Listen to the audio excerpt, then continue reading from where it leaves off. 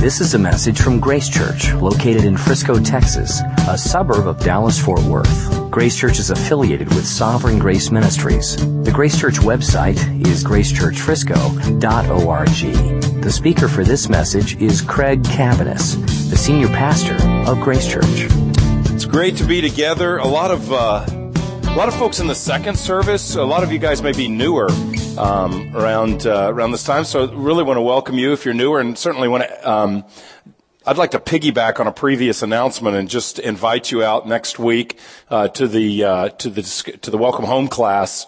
And certainly, if you'd like to know more about the church, there is no commitment expressed or implied by showing up there. You're welcome to come and never come back. I mean, we hope that didn't happen, but you're welcome to come. You're just coming to find out more about the church. And so we'd love to offer that to you and welcome you. And it's a question and answer time. And so you can get to know us, and hopefully we can provide some information for you about the church. If you'd like to join the church at the end of that, you're welcome to do so.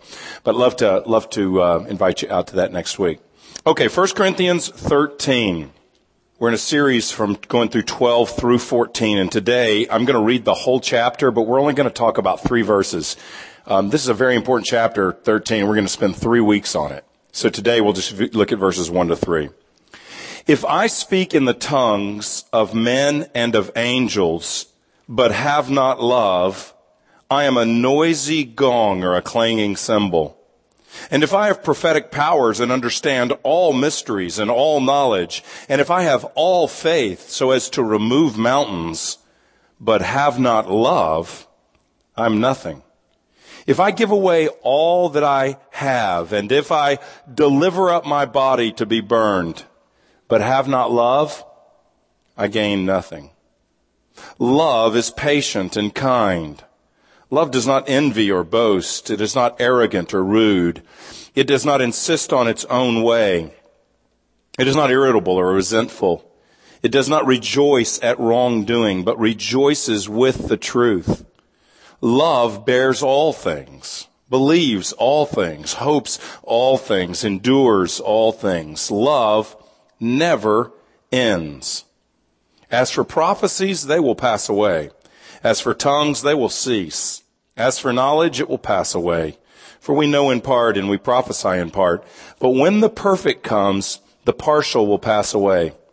When I was a child, I spoke like a child. I thought like a child. I reasoned like a child. When I became a man, I gave up childish ways. For now we see in a mirror dimly, but then face to face. Now I know in part, then I shall know fully, even as I have been fully known. So now faith, hope, and love abide, these 3, but the greatest of these is love. Let's pray. God, we thank you for your love for us expressed in Jesus Christ. And we pray today that you would give us a fresh glimpse of your love and show us how that we can express that love to others for your glory, Lord. I pray that you would help us to really understand what this passage is all about, and that you would change us to make us more a people of gospel love. Lord, we pray that you would change us, each of us. Lord, each of us wants to know you better and to grow in love. And we pray that in the next few minutes we have in this passage, that you would speak the God-breathed word to us and that you would change us. Help us to hear and to respond for your glory. Lord, grant me strength and clarity of mind, I pray. Fill me with your Spirit. Fill all of us with your Spirit as we hear your word. In Jesus' name, amen. Well, this is one of the most quoted passages in all the Bible. A very familiar passage. I mean, some would say that from a literary standpoint that it's one of the greatest poetic expressions in all the Bible. It's frequently quoted, isn't it? It's frequently quoted at weddings. If you've been to many Christian weddings, you've probably heard this passage read.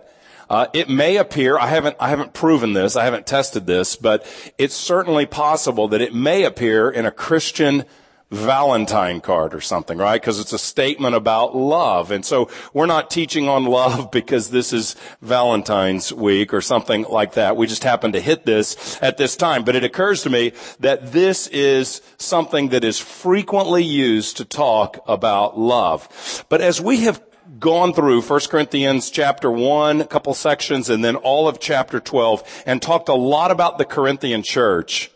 As we've done that, it's become clear that this chapter loses a lot of its power when it's taken out of its context. It loses a lot of its application if we just sort of remove it and let it stand on its own. It's true on its own. What this passage says about love is true. If we just read this and don't read anything else, it's true. But it's spoken in a context. It's not like Paul was saying, well, these people are having a lot of fights and a lot of battles and there's disagreements and we're talking about, spiritual gifts. So maybe I'll just take a pause here and drop in a nice poem that'll help everybody. Let me go to my files and, Footprints in the Sand or the love poem. We'll just put one of these in here and sort of share it to make everybody feel warm. And that's not what he's doing. He's not just sort of putting this isolated love poem in here. He is writing about love because it particularly applies to the Corinthians. As we've been saying, the Corinthians really don't have a spiritual gifts problem. They don't really have an abuse of the gifts problem. They have a lack of focus on Jesus Christ problem and a lack of expressing love to others problem. The Corinthian problem is a problem of lovelessness between members in the church and presumably with others outside of the church as well. But that is the problem. And so Paul, talking about spiritual gifts in all of chapter 12, ends with the last statement in chapter 12. I will show you a more excellent way. And he's going to talk now about love. If you want to experience the Holy Spirit's activity, if you want to see the Spirit pulsating in the life of the church, breathing life among God's people, then listen to this, Paul says. Listen to this. I want to tell you about love because it's not the spiritual gifts themselves that are proof of the Holy Spirit's activity. It's the motive behind those gifts. It's the way they're expressed. It's the purpose of those gifts, which is to express the love of God in Christ Jesus. And Paul's going to go on and say, look, without love, none of the other stuff really matters. And he's going to say spiritual gifts without love don't really matter. And good works without love don't really matter. He's even going to say radical sacrifice without love doesn't really matter. One commentator used this little mathematical equation, and I found it helpful. So this is for all the people who are into math in the room. I hope this encourages both of you. This is what he said. Spiritual gifts minus love equal 0. That's what Paul's saying. Spiritual gifts minus love equals 0. And in verse 3, we're only going to look at the first 3 verses. In verse 3, he's going to talk about sacrifice minus love equals 0. And so those are the 2 points that I'm going to make today as we look at this text. First of all, gifts minus love equal 0. Paul begins by talking about speaking in tongues because that is the primary issue, the presenting problem. It's not the root of the problem. The root of the problem is love. But the presenting problem in Corinth is tongues. And so he says in verse 1, if I speak in the tongues of men and of angels but have not love, I'm a noisy gong or a clanging cymbal. Now we'll talk about tongues in some detail in chapter 14 and prophecy because that's what Paul talks about there. But what he's doing here is before he gets there, he is speaking in a very pastoral way. Note what he does. He doesn't stand across the street and lob judgment bombs on the Corinthians. He doesn't, stand across the street and point a long, bony finger in their face and say, you people. He rather identifies. It says, if I speak in the tongues of men and of angels, but have not love, I am a noisy gong. So he's coming alongside them. Now in chapter 14, we're going to see that Paul himself speaks in tongues and says that he does it more than the Corinthians. So he's identifying here with this gift. He's not disparaging this gift. He is disparaging their practice, their usage of this gift, however. So he says, if I speak in tongues of men and of angels. Chapter 14 is going to make clear that speaking in tongues is speech to God. It's not to people. Paul makes clear in chapter 14 that speaking in tongues is speech to God. You may give thanks to God, he says, through this. It is speaking to God. So it's more of a prayer. It's a vertical type of speech. And it's speech in a language that the speaker does not know. And that's part of the problem of what's happening there, because people don't know what's being said in the congregation. So it's speech to God in a language that the speaker does not know, but God does know. And he says, if you speak in a human language, and he even opens up this idea, or of an angelic language. If you have a heavenly dialect. Now, did Paul think that speaking in tongues was a human language or a heavenly language? He doesn't confirm nor deny that. Probably what is likely, though, is the Corinthians thought it was an angelic language, whether it is or not.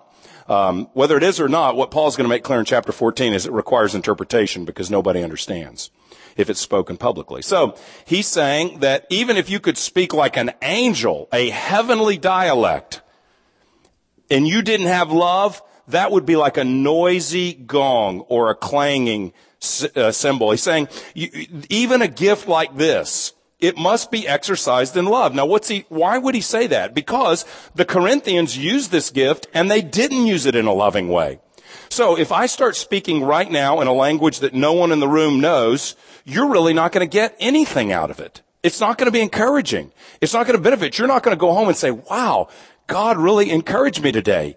You're going to go home and say, that guy's a nut job because he spoke to us. We didn't understand one thing he said, which sometimes happens when I preach in English. That can happen as well. So I don't have to, Paul says tongues are unintelligible. Well, I'm better than that. I can preach in English and be unintelligible when everybody understands. But, so that's what he says. So here's what the Corinthians were doing. We'll see this next chapter. What they're doing is they're standing up and multiple people are speaking in a language and no one understands. And what he says is, you may be giving thanks to God. So he doesn't say it's not a gift. God understands, but no one else does. So you're not building up the church. What's he saying? You're having a spiritual experience. The person who speaks in tongues edifies himself, but not the church, the Bible says, unless there's interpretation. So you're having a spiritual experience, but nobody's getting anything out of it. Nobody's benefiting. That's not loving. If you're using your gift and it's not benefiting other people, that's not love. Matter of fact, he goes on and he says, if everybody in the church is doing this, they're speaking in these languages, they don't know what's going on, and an outsider walks in, he says they will think, this is what he says in chapter 14, that you have lost your mind. It's literally what he says. So you're not thinking about an unbeliever. You're not thinking about a new Christian. You're not thinking about a Christian who's never seen this before. You're thinking about you and your spiritual experience. They come in, you're doing this, they'll think you are nuts, that you've lost your mind. And so they won't love Jesus. They won't want to know about Jesus. They won't hear the gospel. They'll write you off as whack, and it'll ruin. You're not expressing a care and a love for other people. You're expressing your own desires, what he's saying. And so he has to give them like etiquette. Have 2 or at the most 3 speak. They have to speak one at a time, he's going to say, and there has to be an interpretation for each one of these things that they're saying to God in a tongue.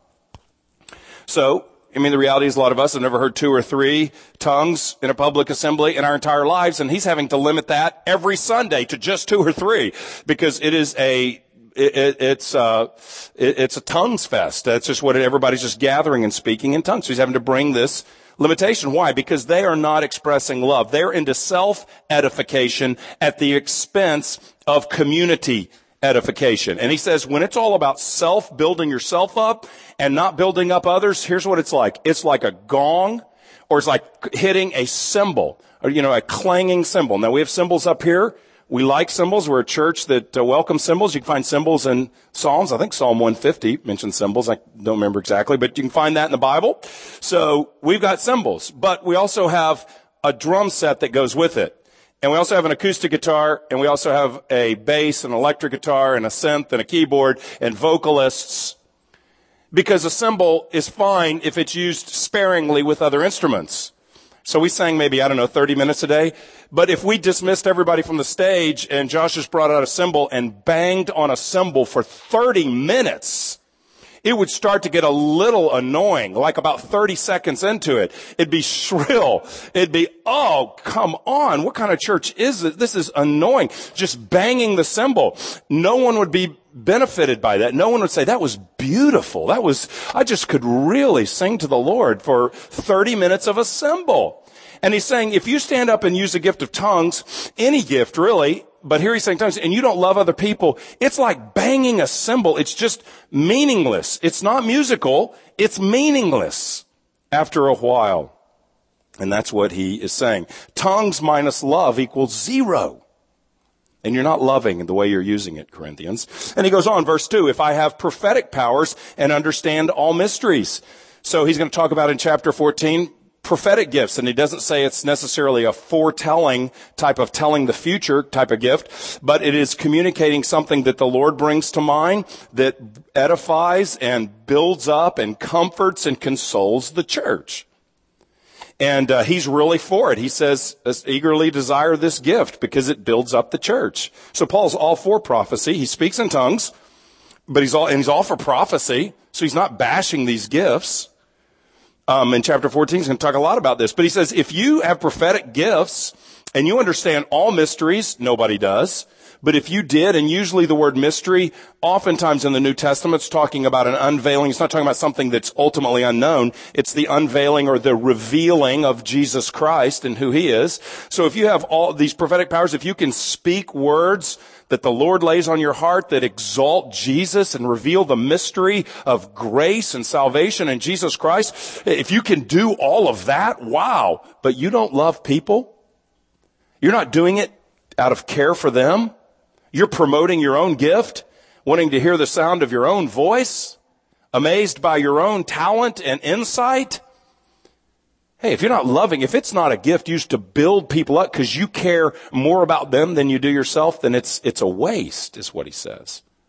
Prophecy minus love equals zero. He says, if you have all knowledge, the Corinthians were into knowledge. So if you have, biblical knowledge, or if the Lord gives you an utterance, a word of knowledge, and you share that, but you don't love people, it's not a love for others, then he says, I am nothing. He says, if I have all faith, so much faith that I could, remove mountains. I mean, that's a hyperbole there. He's saying that'd be a tremendous faith. So much faith. You could trust God so much that you could believe that God's going to move a mountain over here. And that is serious faith. If you have that much faith, but you're not exercising that gift with love, you have not love, then you are nothing. I am nothing. Because faith minus love equal zero. Philip Ryken, in an excellent book on 1 Corinthians 13 that's just come out, he said this, what matters most is not how gifted we are, but how loving we are. What matters most is not how gifted we are, but how loving we are. That's ultimately not gifts versus love. It's gifts minus love are meaningless, and gifts motivated by the Spirit and love for God and love others. That makes a difference. That makes a difference. But ultimately it is love. You remember last week we looked in 1 Corinthians 12 and the foot was comparing itself with a hand, and the foot said, if I'm not a hand, then I'm nothing. Where's the love in that? That's really the problem with that. The foot is saying, I want to be a hand and I'm not a hand. So since I'm not, I don't belong. I wish I was a hand. Boy, hands are always, reaching out and shaking and handing and grabbing and doing and moving. And man, hands are really active. I wish I was a hand. Where's the love in that? I'm wanting to be someone else. I'm not wanting to serve others. Love is whatever I am, I'm a foot, then let's get moving. Let's start walking for the Lord out of love for other people. How can I get us over there to serve somebody? How can I get us over there to speak to somebody? How can I get us over there because we love them? Because Christ loves them and the love of God's compelling us. So comparing isn't loving others. Or he also says, we read this last week, the eye can't say to the hand, I have no need of you. The eye can't say, I don't need a hand. I can see everything. I don't need any hand. That's an unimportant part to me. Where's the love in that? Paul says even the weaker parts should be given greater honor. They're needed. They're indispensable. That's love. So the previous illustration really related to love as well. If there are dramatic gifts without love, what is the purpose? They don't mean anything. At best, they're a clanging cymbal. gifts minus love equals 0. The next thing he's going to say is that good works minus love equal 0. Look at what he says in verse 3. If I give away all that I have. Now, that's a very noble act. I'm assuming that what he means if I give what I have to help someone else. If I give to the poor. Now, he doesn't just say if I give a donation to the poor, or if I feed a homeless person, or if I provide, a set of clothes and a few meals for an orphan. He says if I give away everything I have, the greatest imaginable physical giving of myself, all my possessions gone, and I assume that would be to help others, but I don't have love, I'm nothing. Well, how could you do that without love? Oh, that'd be easy. We can do all kinds of things without love. We can give to be recognized. We can give because we feel good about ourselves when we give. He's saying if you don't give motivated by God's love for another person, if you're not even doing an act of tremendous sacrifice because the love of God has affected you and you love others, then it's of no account. And then he takes it up to the ultimate level, and he says in verse 3 after that, if I deliver up my body to be burned but have not love, I gain nothing. Seems like he's talking about martyrdom here or something like that. If I give up my very life, offer my life, what can you give more than that? He just went infinity. I mean, that's the ultimate thing that you can do. That's the card that trumps all others. If I die and am burned, but don't do that for love, I am nothing. If I make a sacrifice for pride or stubbornness or something like that, but have not love, I am nothing. Now, what does Paul mean when he talks about love? I'm going to jump out of this text a little bit, but stay in the same book. Paul, when he is talking about love, he starts with a certain image. He starts with a certain idea. He starts with a certain concept. So he's not just saying humanitarian niceness. He's not just saying good feelings. When he's thinking love, it's not just an emotional feeling towards someone. It's not just doing something thoughtful. But he starts somewhere else. And in chapter 2 of 1 Corinthians, this is how Paul defines the grid through which he looks at everything. Verse 1 of chapter 2, when I came to you, brothers, I did not come proclaiming to you the testimony of God with lofty speech and wisdom, which is what they were into, for I decided to know nothing among you except Jesus Christ and him crucified. That's what he knew. So when I came to town and told everybody about the gospel and told everybody about what it means to live the Christian life, this is what I told you about. Jesus Christ and him crucified. The good news that God, the holy God of the universe, became a man in Jesus, came to earth, lived a perfect life, died on the cross as a substitute for our sins. Our sins were laid upon Jesus. Jesus was punished for our sins. God poured out his wrath upon his own son who died in our place so that we could be freely forgiven for all of our many sins. We could be freely forgiven by just receiving the gift of what he's done. Turning from our sin, turning to God, and receiving what Jesus did for us, we receive forgiveness. That is the ultimate love. And so when he thinks of love, he's not thinking like, well, forget chapter 2. He's still building off that. The whole book is being built off what he said in the beginning. Hey, look, here's what I'm about. Jesus Christ and him crucified. And when that good news, gospel means good news, when that gospel, that good news invades your life and grants you new life, Jesus Christ does that. His love touches you, then it's going to affect you to love other people. So he's not just talking about let's be nice here. Here's the rules of niceness. Or here's a syrupy kind of Hallmark Channel definition of love, where we all just sort of feel something and need a tissue.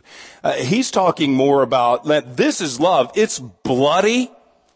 It's a man hanging on a cross with spit running down his face and wounds in his body and people mocking him and laughing at him and deriding him, beating him, walking by in utter disgust, taunting him, saying, if you're God, come down, save yourself.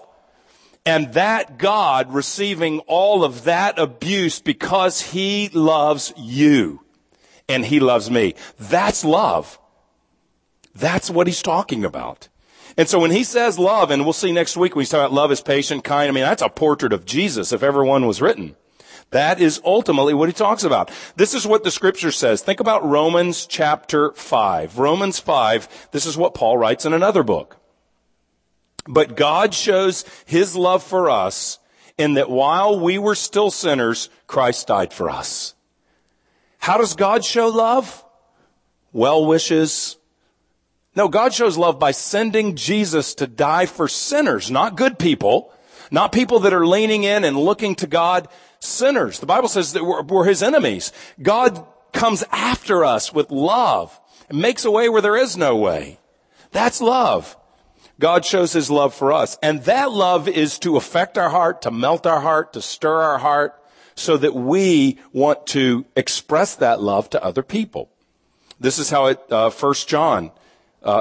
John writes it in 1 John. This is the other John 3:16. 1 John 3:16. It's as worthy of memorization, I think, as John 3:16. By this we know love, that he laid down his life for us, and we ought to lay down our lives for the brothers. So, see Christ, we're aware of Christ, considering who Jesus is, what he's done, that he laid down his life for us. That is to affect us. He showed his love to us, and so now we're to show that love to others. Not we show love to others so Jesus will love us. That's not what it says. Go do good so that God will love you. Come to church so that God loves you. Give some money to a needy person so that God loves you. Absolutely not.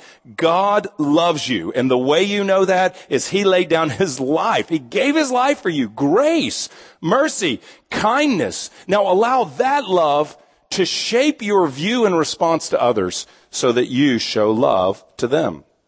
Love is the fruit of a life built on Jesus Christ. Love is the fruit of a church built on Jesus Christ. So, back to the context. The starting place is not gifts. Starting place is Jesus and his love. The starting place is not sacrifice. Give everything I have away. Give my very life. No, the starting place is Jesus Christ and his love so that when we're affected by him, we express that love to others. Here's a really interesting phrase that we don't use this phrase exactly this way that often. But in chapter 13, you'll look at what Paul contrasts, kind of a loveless gifts with gifts that are expressed when we have love. Look at verse 1. If I speak in tongues of men and of angels, but have not love. Verse 2, if I have prophetic powers, and I have all faith, remove mountains, but have not love. Verse 3, if I give all that I have, and if I deliver up my body, but have not love, I gain nothing. So he's saying, when we exercise gifts, when we sacrifice, when we do good works, we're to do them in a way that we have love. We have love. One commentator on 1 Corinthians named Gordon Fee wrote this: to have love is to be toward others the way God in Christ has been toward us. To have love is I respond to you in a way that God has responded to me in Jesus Christ. Really, because he's responded to me. We love one another because he first loved us. So how do we have love? We respond to one another the way God has responded to us in Jesus Christ. If we're pursuing Jesus, we will be pursuing love. Apparently, the Corinthians are not pursuing Christ and the message of the gospel in a central way. They're pursuing other things. One of the things they're pursuing is gifts. And so he's saying, you've got to reorient this. You've got to pursue love. You've got to pursue love. A couple points of application and we're done.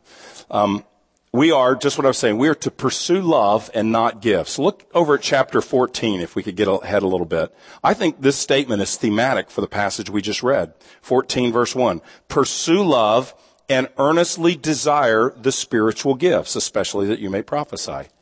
Are spiritual gifts important? Absolutely. Does Paul think they're important? Absolutely. He's saying pursue, eagerly desire the gift of prophecy. I speak in tongues more than you all. Paul is on board. But they're not preeminent. And they're not the motivating factor. That's why he says, pursue love and desire gifts. Sometimes we can get messed up and we can pursue gifts and desire love if it comes our way. But he says, pursue love and desire spiritual gifts. I think this is an important idea of pursuing love and as primary and desiring gifts as secondary. Here's where I think this really can affect us. A common question that's asked, I've asked this question, and this is a good question. This is not a correction. If you've asked me this question after one of the services, I'm not taking this moment to parade your question. I've been asked this several times. I've asked this. It's not bad. But here's the question. How do I know what my spiritual gifts are? How do I know if I'm a foot or a hand or an eye? You know, I want to do my part in the body of Christ. So how do I know? I don't really know what my gifts are. How do I know? Well, there's a few approaches to that. One approach that I used to take, not in this church, but the church I served in previously, was we had like a booklet. It was a kind of a test, an inventory, a spiritual gifts test.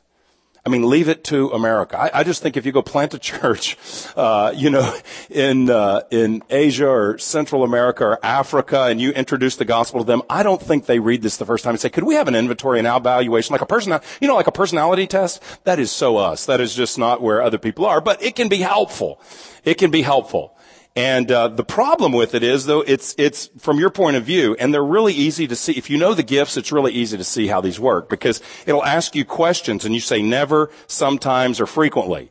So when someone's hurting, I feel a sense of compassion. Oh, sometimes. They might be talking about the gift of mercy, okay? So if I want to have the gift of mercy, I start thinking, oh yeah, always, and check myself high, and well, look at that, I've got the gift of mercy. Maybe I just wanted the gift of mercy. And it's hard to do that on a test, right? Sometimes I pray for people, and they're resurrected from the dead. Frequently, you got the gift of miracles. We don't need a test. We need you down up here at ministry time every Sunday praying for people. We don't need a test. You pray and miracles happen. Okay, I think you know that. Sometimes I'm sitting around and I have a strange urge to speak in a language I don't know to God. You might have the gift of tongues. We don't need a 100-point question to figure that out, 100-question test. So that's one of the challenges, but it can be somewhat beneficial. So some of you have taken an inventory test. That can be helpful. A better way can be to have those who know you communicate what gifts they see in your life. And so that's hard to do if you don't really know the person, but we've done that in some of our small group meetings where, and again, that's helpful to the degree you know people. But if you know someone, then, and you have a list of the gifts, then you might be able to look and say, hey, I do see, I see God working through administration, or I think you have a teaching gift. It's budding. You need to learn and grow and help the Lord develop that, but you can take truth and communicate it in an orderly and a clear way. I think you have a teaching gift or something like that.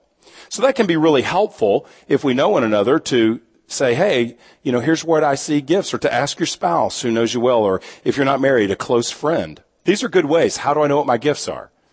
To ask others. Here's what I think is the best way. And what I just said is good. We're doing that in our small group, so I believe in that. But here's the best way. Pursue love and desire the spiritual gifts. Pursue love in a primary way, and the gifts will take care of themselves. I believe that if we're motivated by God's grace to love other people, He will give us every gift necessary at the time to serve, care, and build them up. So rather than praying, let's take the small group, for example. Rather than focusing, okay, I got the gift of administration. How can I use that? Lord, just focusing on the gift of administration and how I can use that in the group. Or the gift of mercy, how can I use that in the group? Or the gift of prophecy, how can I build the group up by giving a prophetic word tonight at the group? And so I'm just concentrating on that gift. I think that can be pursuing gifts first rather than pursuing love. I think a better way to pray would be, Lord, I want to go to the group tonight. First of all, I want to show up. The saying half of life is just showing up. I think it's about half of the spiritual gifts is just being there and being available. You're halfway there at that point. I really believe that. If you're at home, you're not available. So, okay, I'm there. Lord, I want to pray that as I come to the group, I want to pray the list. Here's the people in the group. I want to pray for them by name. Build them up. Encourage them in this meeting. Speak to them. And Lord, I make myself available. However you could use me. I pray that you would use me to build up others. And then when you're interacting with people with the attitude of how can I love, you just see what God does. So you may go and say, you've been praying for the group. and someone's sharing a need in their life. Well, you've already been praying for them this week. You've already thought about them. You've already been saying, God, I'm open. If you would give me anything to help that person. And they share something, all of a sudden a thought comes to your mind. And you share that, and they're like, whoa, that's really helpful. And the Lord just laid something on your heart. Or you're just listening, you're caring, and someone just happens to mention a need they have. Boom, you've been thinking, you're open. Well, I'm not sure I'm the greatest at that, but I'd be glad to come help you. I'd be glad to practice. I'm not sure I have the gift of helps, but I'll do what I can. And you're just available because you're pursuing God. You're pursuing loving others, and the Lord's giving you what you need along the way to meet others' needs. Pursue love and just see what God will do. It's not, do I have the gift of healing, do I not? Jesus is the great healer. And someone's sick, let's pray for them. And let's ask God to touch them and to heal them now if that's what he desires to do. And if you're new here, we don't believe that God always heals. Sometimes he doesn't, but we do believe that he does. And we do believe we're called to ask. So let's ask and see what he does.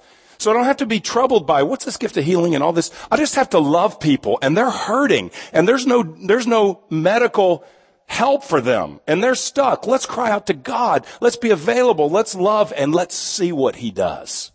Motivated by love. That's, I think, the best way. Pursue love and see how God uses you.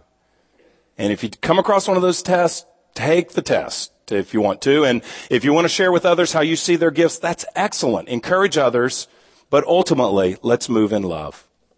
Not only pursue love, but I think we evaluate by love as well. I mean, this chapter is on its surface. You don't have to read far to realize this is a convicting chapter, right? So we're going to have a lot of hope next week. So don't skip or don't come like, oh, we're going to get hammered. Love is patient. Love is kind. That's convicting though, right? Love is patient. I don't have to go past there to say, okay, I need Jesus right now. Right? We don't. So next week we'll look at this, and you come, there'll be a lot of hope attached to it because we're going to preach the gospel from that text, the good news. But this is a really convicting passage of scripture, and it serves as an evaluative tool. It serves as a template for us to consider our own Christian lives and for us to consider our church as well. I really think what he's doing to the Corinthians is he's saying, you evaluate your personal spirituality and your church's health and the spirituality of the church this way. Tongues, prophecy, other gifts. God evaluates it this way. Gifts expressed through love, but pursue love. Two different measurements. And so this is challenging for us to ask these questions about ourselves. It's not legalistic to evaluate our life by Scripture. It's the kindness of God to call us to evaluate our lives, because he's saying if you do these gifts or if you do this service and there's no motive of love to it, it's nothing. Who wants to get to their life and find at the end of their lives and find out all the stuff I did was motivated by legalism? All the stuff I did was motivated by looking good in front of others. All the stuff I did was motivated by pleasing other people and being religious. It counted for nothing. As opposed to, I'm acting empowered by the gospel, in light of the gospel, empowered by the Spirit, motivated by love, and that counts. That makes a difference before the Lord and to others. I find this to be a helpful grid just to look at these first three verses. Now, it's easy for us to say something like this. If I speak in tongues of men and angels, I have not love. Okay, I don't speak in tongues, so that doesn't really affect me if that's your case. And I sure don't speak in angel tongues, so I'm free there. Moving mountains faith. I can't even wake up in the morning and have my quiet time. I certainly don't have that kind of faith. So that didn't apply to me. If I give away all that I have, never even occurred to me.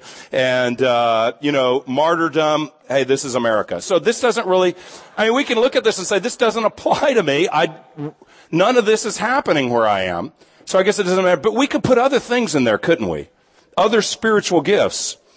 If I pray, but have not love, I'm a noisy gong, a clanging cymbal. If I read my Bible, but have not love, it profits me nothing. If I attend church, and I'm glad you're here. This isn't like, don't come back until you love Jesus. We're glad that you're here regardless of the condition of any of our hearts today. And hopefully the Lord will meet us in this. But just attending a meeting isn't the goal. The goal is to encounter Christ and his gospel and then to be changed by the gospel so that we love other people. That's the goal, not just attending church. If I serve in children's ministry but have not love, and by the way, whether you're loving or not, we do need slots filled, but so I wouldn't say if you don't feel loving next Sunday, just don't show up. If you're in the elementary class, we need you. Just deal with your heart, think about Christ and the gospel and apply it, and then come loving. That's what we'd like to ask here. But it's not just enough to serve.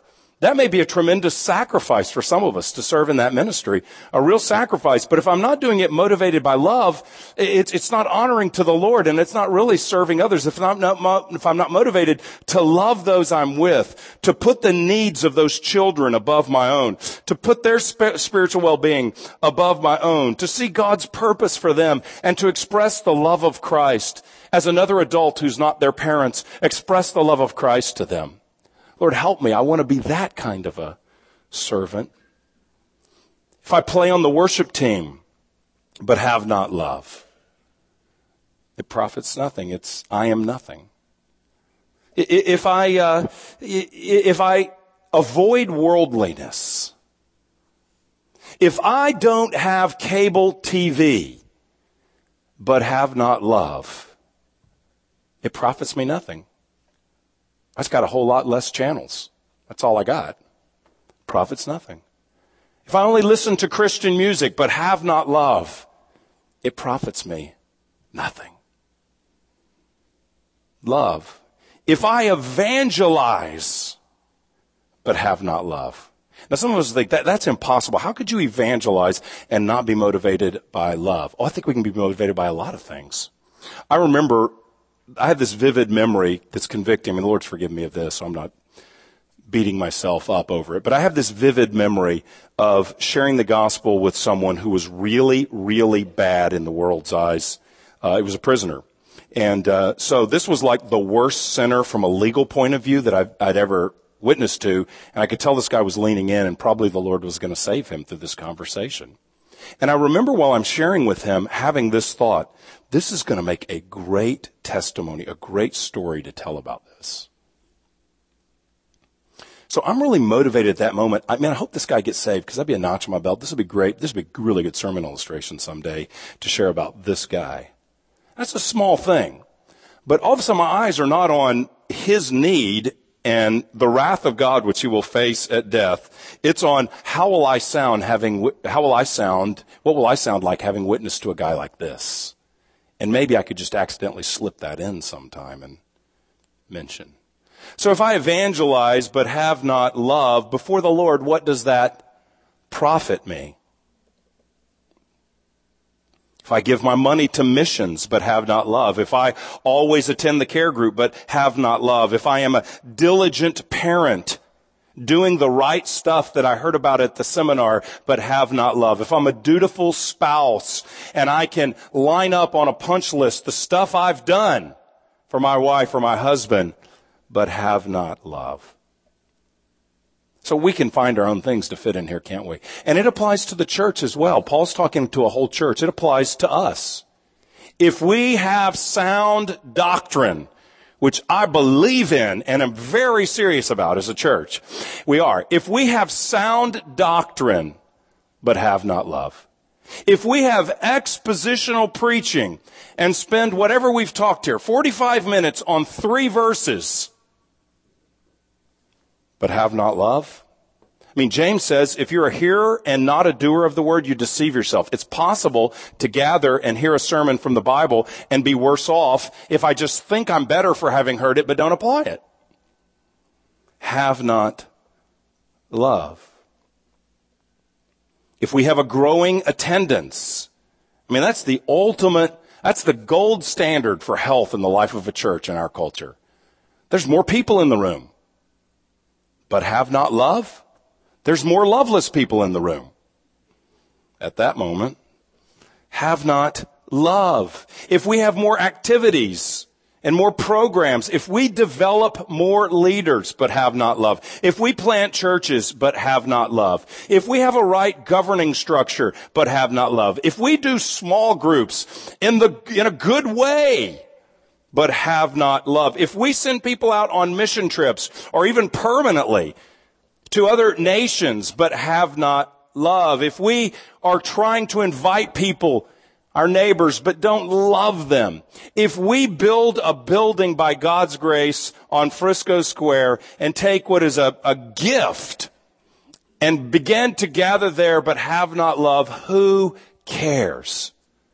Why relocate to a more strategic environment and be loveless Christians? I'm not saying we're loveless, but I'm saying why would we want to do that? Love is what is so key. So here's how Paul talks to them about spirituality in chapters 12 and 13. You want to know about spirituality? Chapters 12, 1 through 3, verses 1 through 3, he says this: when the Spirit is present, people will proclaim Jesus is Lord. When the Holy Spirit's in the room, people will be aware Jesus is great.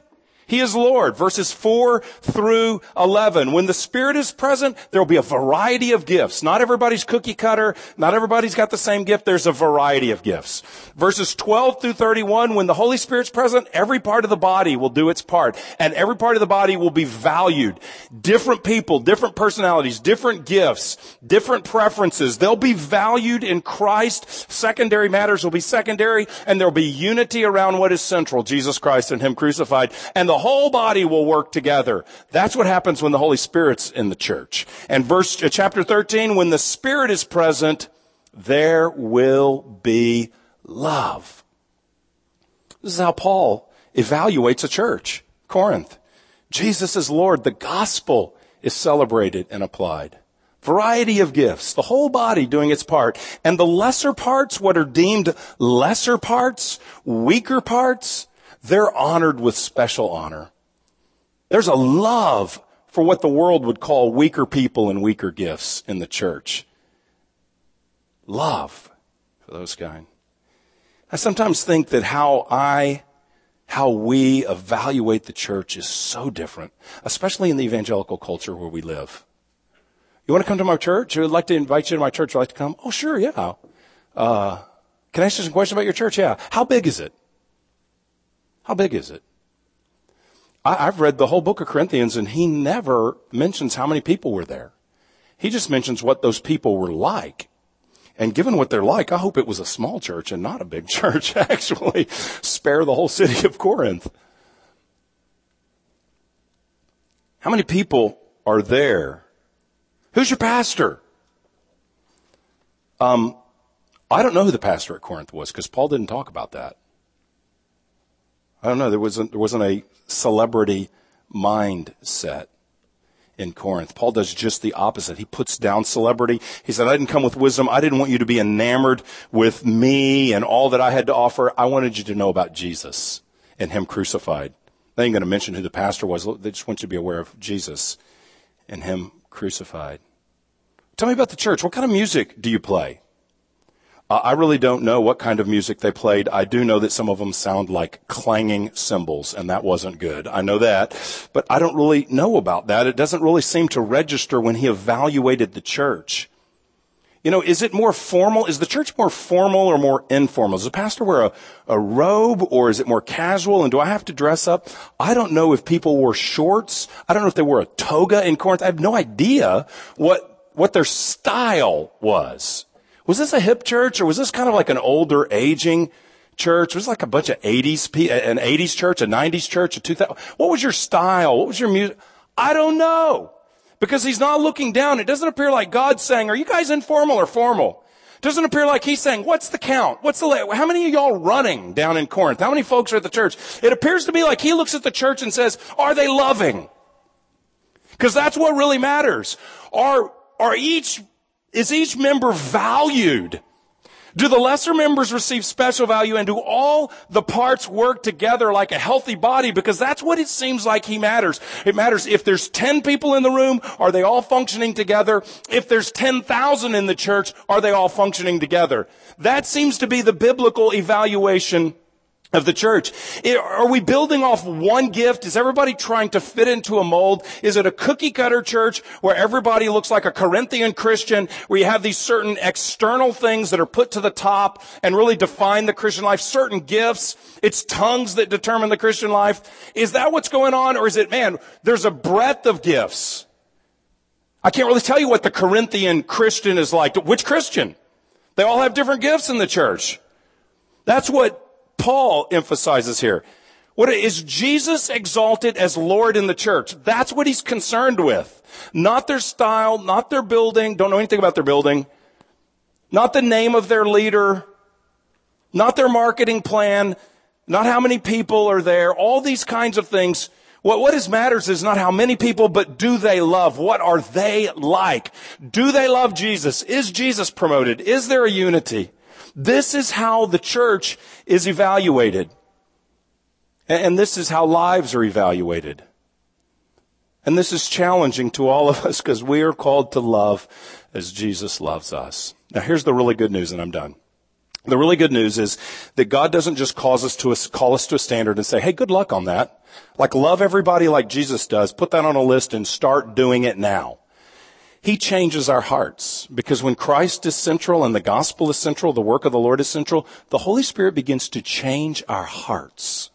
It's an internal change. The more we pursue Jesus genuinely, the more we understand Christ, the more the scripture takes residence in our heart, the more the good news sounds in our ears, the more our heart will start to change as we apply that truth to be more loving. Sometimes it's very, very slow. And that's why the first thing is love is patient. Because sometimes it's very, very slow with other people. That was a joke. Sometimes it's very, very slow with us. And so this is the truth, that God begins to work in us. God empowers us by His Spirit. We've had a whole chapter on the Holy Spirit. How are we supposed to love other people? By the power of the Spirit. So the Word of God shows us Jesus Christ. As we think about and respond to Jesus Christ and meditate on Him, think about what He has done for us, how He's laid down His life for us, then He begins to empower us by the Spirit to lay down our lives for others, to use our gifts for others, to pursue love, to pursue Christ, and secondarily, to eagerly desire to use whatever gifts God would give for the benefit of others. And the good news, He doesn't just call us to something and say, grit your teeth and make it happen. He calls us to something by showing us Christ and by empowering us to do it. He enables us to do what He tells us to do. That's grace. We respond, we take steps. Jesus doesn't make a meal to take over to someone who needs a meal. You actually have to cook that meal. But the Holy Spirit is the one who can give you the heart and desire to serve in that way. Jesus doesn't show up and verbally speak in the small group, but He has spoken in the Scripture and can put a Scripture on your mind that you can share with somebody else, or a word of encouragement to build them up. So we do have to step forward, but He empowers, He works, He softens our heart, He gives us His vision for people so that we can increasingly love one another. That's the vision that He gives us in chapter 13, beginning here, for the church. If we use gifts and sacrifice without love, it means nothing. But if we look at Christ, are changed by Christ, and use the gifts He gives, and use the talents and abilities He gives to serve others, it means everything. Because He is glorified, and people experience His love through us. Let's pray. Father, we thank You for this passage, and God, this is such a high dream, a high vision, a high goal for us, Lord, that we would be a people that love, that we would be people in our individual lives that love, and particularly love those who we have trouble loving.